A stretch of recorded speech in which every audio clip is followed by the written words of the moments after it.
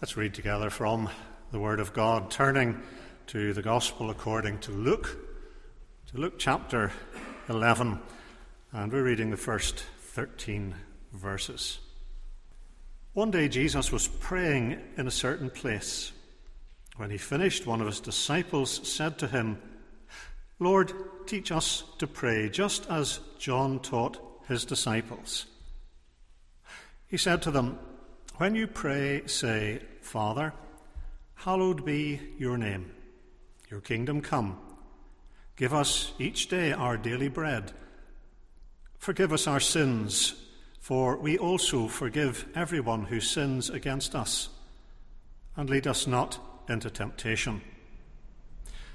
Then he said to them, "Suppose one of you has a friend, and he goes to him at midnight and says, 'Friend, lend me 3 loaves of bread, because a friend of mine on a journey has come to me, and I have nothing to set before him.' Then the one inside answers, 'Don't bother me. The door is already locked, and my children are with me in bed. I can't get up and give you anything.'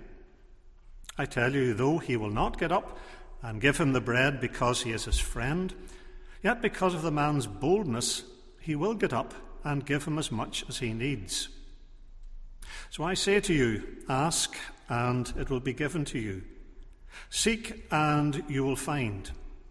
Knock, and the door will be opened to you. For everyone who asks receives. He who seeks finds. And to him who knocks, the door will be opened. Which of you fathers, if your son asks for a fish, will give him a snake instead? Or if he asks for an egg, will give him a scorpion? If you then, though you are evil, know how to give good gifts to your children, how much more will your Father in heaven give the Holy Spirit to those who ask him?" A relationship in which people never spoke to each other isn't a relationship that's going to last very long, is it? A relationship can be killed by silence. It's as deadly as verbal combat, maybe more deadly. You've heard of those who give the silent treatment, and it's a weapon, of course, and it's a destructive and a deadly weapon. Often the silence is rooted in anger or resentment, unresolved issues, but it is a relationship killer. And to mend damaged relationships, often in the course of counselling, it's necessary to start at that point of getting the parties talking, to be encouraging them to communicate. Until that's happening, nothing of any significance can be done to help them. And I'm sure most of us, all of us, recognise the wisdom of that, the importance of communication, the damage of silence. And yet, how often Christians seem not to apply that worldly wisdom to the relationship with God. How could our relationship with God be healthy if we don't talk to him, if we don't communicate with him? He addresses us, he talks to us. There in his word, in Scripture, he's constantly talking to us. And yet, how often is he met with silence on our part? He hears nothing back. We come now to our fourth question today, the fourth area of basic Christian living that we want to look at and examine ourselves in the light of God's Word. And so we're asking today, do you give yourself to prayer? Do you give yourself to prayer? It's a big challenge. It's an area where most Christians are fairly weak. Do you give yourself to prayer? Let's think first of all about the why of prayer. The why of prayer. Why should we give ourselves to prayer? Because generally Christians struggle with regard to prayer. Sometimes we're baffled why we do. Talking to our Father in heaven, why is it difficult? And yet, most Christians find prayer hard work. If I were to ask you for a show of hands, who is content with his or her prayer life this morning? I suspect very, very few hands, if any, would go up. And if your hand did go up, I might not be inclined to believe you. None of us, if we're honest, is really content with our prayer life. If you were to count up in the course of a week how much time you give to prayer compared to just about any other activity, I'd suggest it's more than likely prayer will clearly not be a high priority. It requires effort. It is work. So why should we give ourselves to prayer? We need motivation. We all do. And surely the first part of the why, the fundamental part, is the nature of God, God's nature. We need to begin with the one to whom we are praying. We talk about the power of prayer, that's right. But the power of prayer doesn't lie in us, in how earnest we are, or how often we pray, or how zealous we are in prayer. That isn't what gives prayer its power. The power of prayer lies in the God to whom we pray.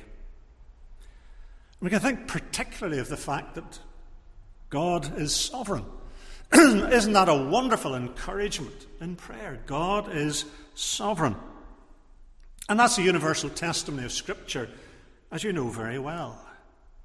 Psalm 135 and verse 6, "The Lord does whatever pleases him in the heavens and on the earth." If God wills something, he will be able to do it. There is no lack of power in our God. There is no gap between his willing and his doing, as there often is for us. We might will many things and we're not able to do them. Not so with God. And that is a powerful motivation in prayer. Nothing that we ask in prayer is too big for God. The Lord will not turn us away saying, "That's too big a prayer. I can't answer it." So as we think of God's nature, remember God is sovereign, and remember too that God is gracious. And again, that's full of encouragement. God is gracious. We're not trying to persuade a God who doesn't really want to bless his people. Far from it. He is a gracious God. And if we focus particularly on Christ, as we must when we think of God's grace, in the Lord Jesus Christ, Peter tells us, 2 Peter 1:3, we have everything we need for life and godliness. Isn't that a precious assurance? Everything we need. And that's why we have promises like Philippians 4:19. My God will supply all your need according to his riches and glory by Christ Jesus. And so the children of God do not need to doubt God's power because God is sovereign, and they do not need to doubt his willingness because he is gracious. What more, in a sense, do we need to hear? The why of prayer begins with God's nature. He's sovereign and he's gracious. But the why of prayer surely also embraces our need. Our need. God's nature is the foundation, but our need is part of the why of prayer. Often the greatest obstacle to a healthy prayer life is a lack of a sense of need of God's provision. Do you find the times when you think everything's going fairly smoothly, I'm getting on all right, I can manage? Those are the times you're probably praying very little, because you've no sense of need. Even though you are in need, you don't feel it. And that is the great danger when everything is going well. Perhaps in the crisis, in the difficult times, then we are more likely to realize our need and turn to the Lord.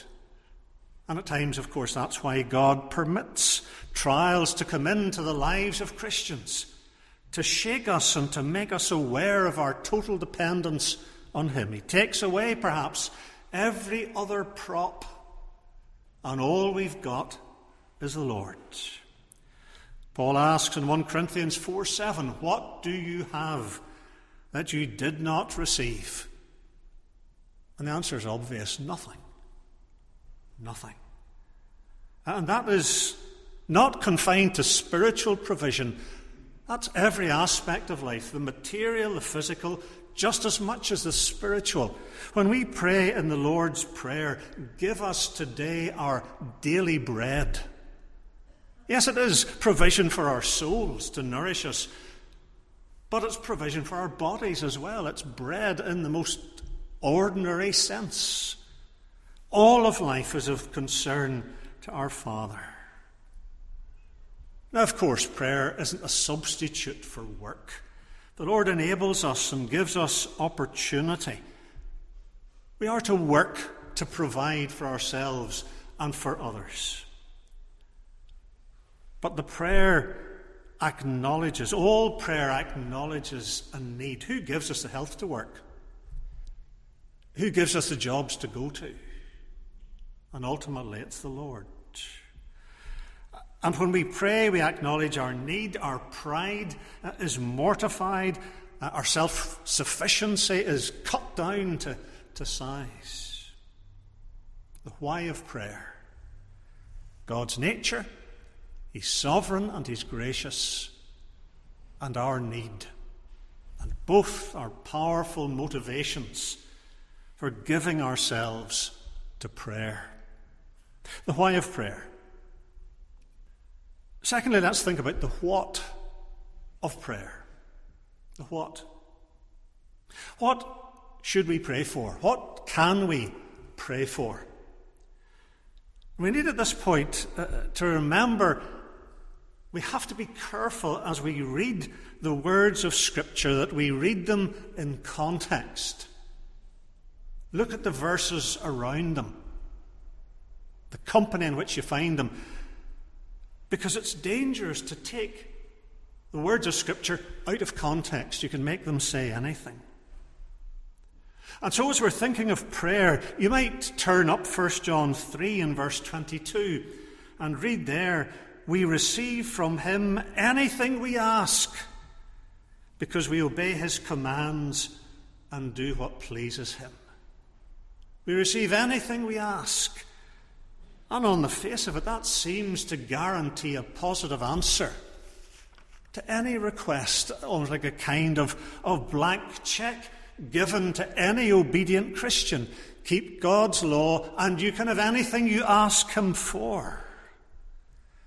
And there are some varieties of supposedly Christian teaching that would suggest that's true. Name it and claim it. Something you will hear in some circles. You're keeping God's word. You can ask Him for anything, and He will give it. Indeed, He almost has to give it to you. Is that the case? Well, that's ripping the verse, of course, out of its context. The Bible offers no support for a name it and claim it theology. Think of Paul's experience. Paul, a godly apostle, a faithful servant of God, a man of prayer. He gave himself to prayer. In 2 Corinthians 12:8, he recounts his experience of the thorn in the flesh, whatever exactly that was. And he writes there, 3 times I pleaded with the Lord to take it away. And what was God's answer? It was not taking it away. It was giving Paul grace to live with it. But Paul, the obedient apostle, couldn't come to God and ask for anything and simply get it. As if God were like a slot machine in the sky, and you put in your obedience and you got out whatever you asked for. That's not the God of the Bible. That's not the God that Paul served. So how then are we to understand verses like that? How do we make sense of them in accord with the rest of Scripture? What are we to pray for? What is the what of prayer? We need to be listening to verses like John 14 and verse 14. You may ask me for anything in my name, and I will do it. Anything in my name. And the name of Jesus isn't some sort of magic charm. If you can ask anything and just stick in Jesus' name at the end of it and you'll get it. We're back to name it and claim it. The name of Jesus signifies who he is, his character, his work.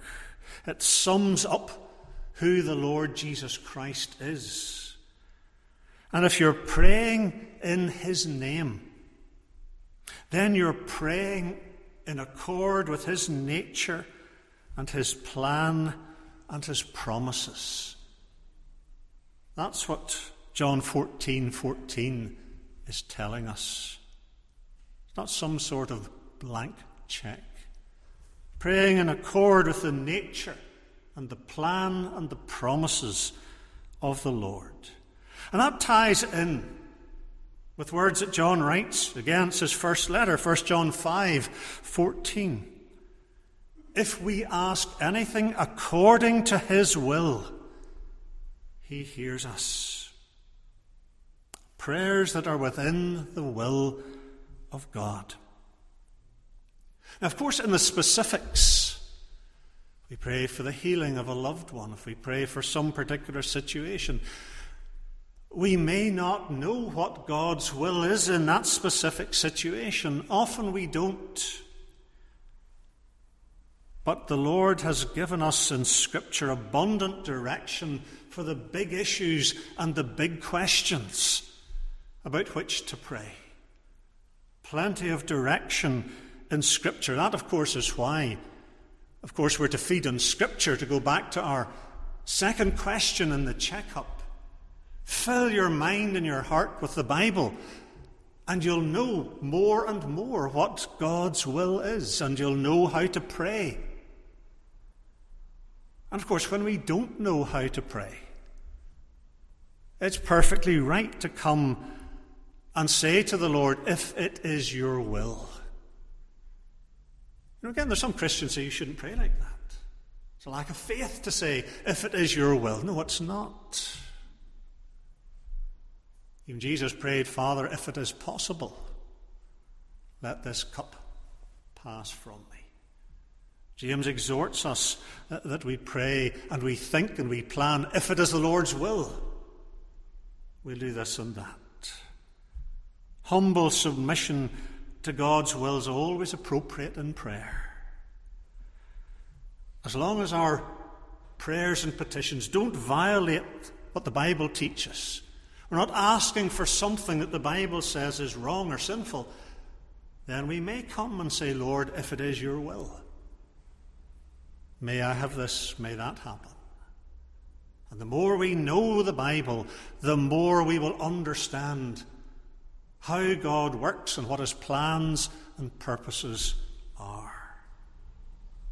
The Shorter Catechism, as it often does, sums up the Bible's teaching very well. It's a good resource. We should thank God, those of us who are trained in the Shorter Catechism and who can still remember it, or parts of it. It's a great resource. Not because it's our authority, the Bible is, but because it's a good summary of what the Bible says. Shorter Catechism, question 98. Defining prayer, it refers to things agreeable to his will, an offering up of our desires unto God for things agreeable to his will. That's exactly what the Scriptures are telling us. And the more we soak ourselves in the Bible and fill our hearts and minds with it, the better we'll be able to do that. Of course, you see the different questions we're looking at all tie together. They're not little separate boxes.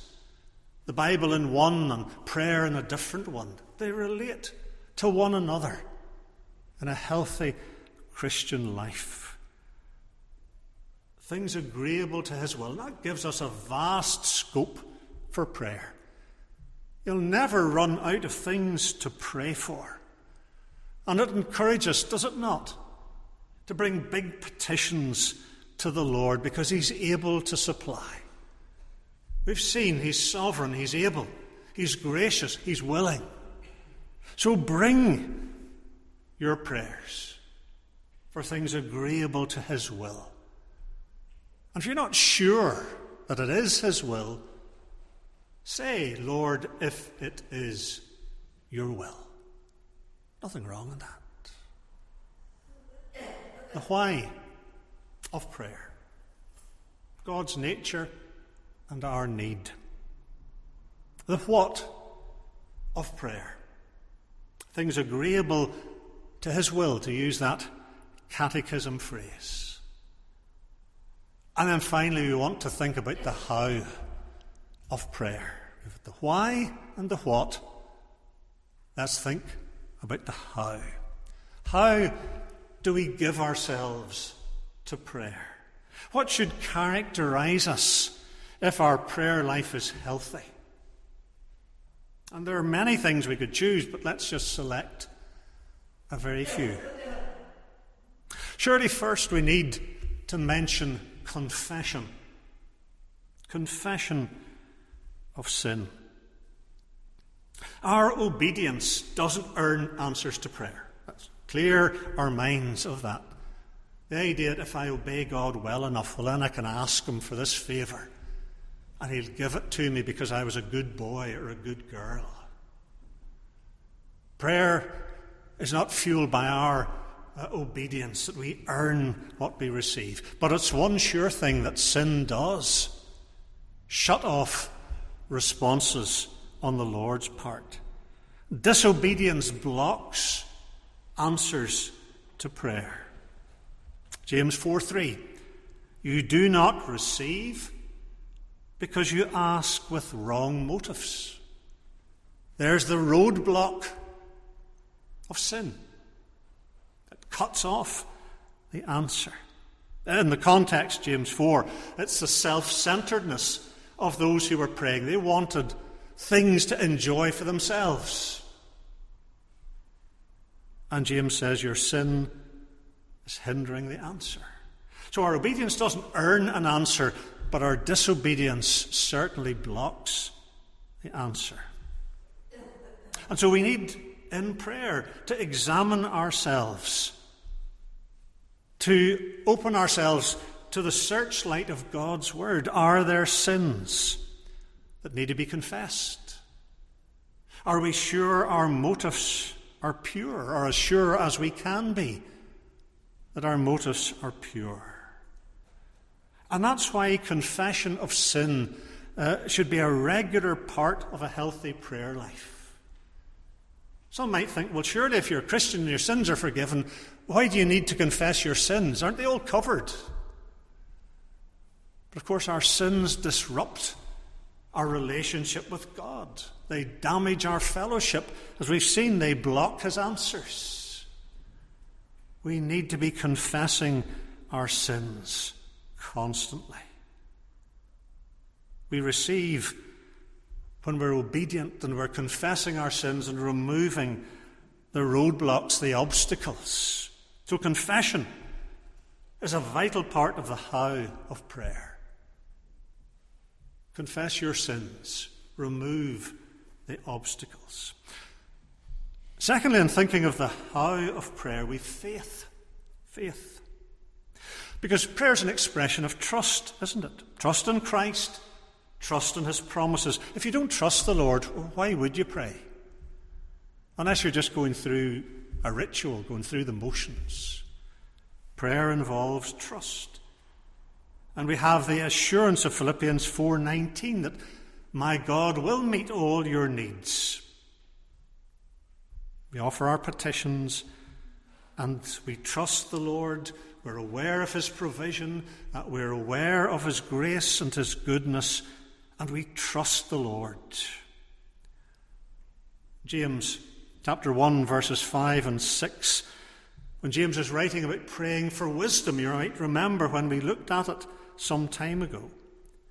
When he asks, James says, he must believe and not doubt. Faith. Faith, of course, built on God's promises. It's not a faith we somehow work up in ourselves with willpower and make ourselves believe. No.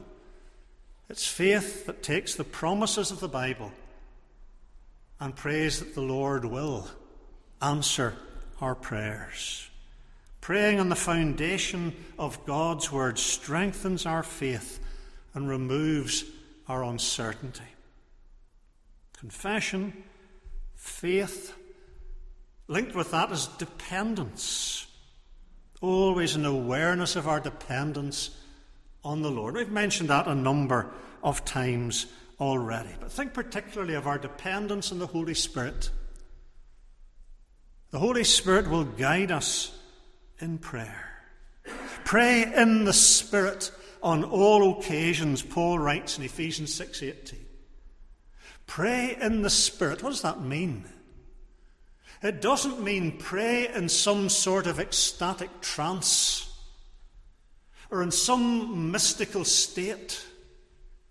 Pray in the Spirit is guided by the Spirit of God, empowered by the Spirit of God. Because if the Holy Spirit isn't filling our prayers and empowering us, our prayers are going very quickly to flag. And maybe that's often why our prayer life is so poor. Because it's not empowered by the Holy Spirit. It's something we think of as doing by ourselves. And prayer never will last and never will flourish if that's the case. Dependence on the Spirit of God. Confession, faith, dependence, and finally we can't leave out thanksgiving. Thanksgiving. Do you find nowadays that people are very slow to thank you? To express thanks, you give gifts, and maybe you never hear a word about the gift. I think that's increasingly common in our culture.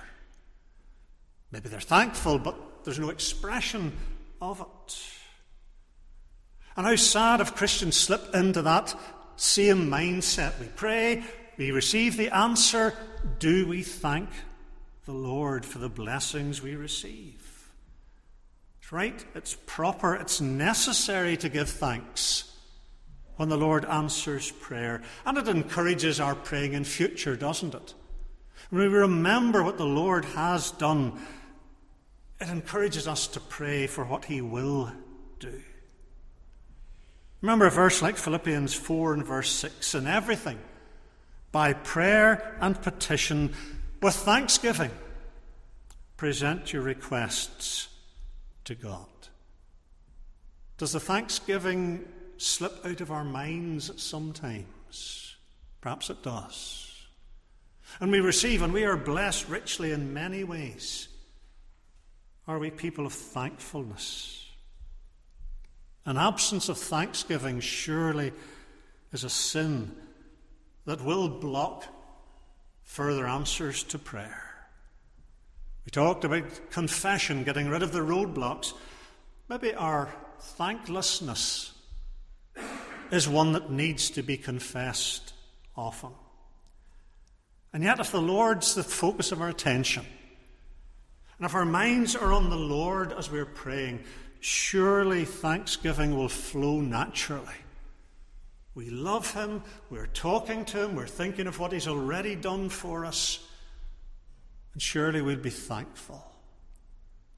Maybe the root of that sin, like so many, is a lack of focus on God, the God to whom we come in prayer. Do you give yourself to prayer? The Lord asks you that question today. How do you answer it?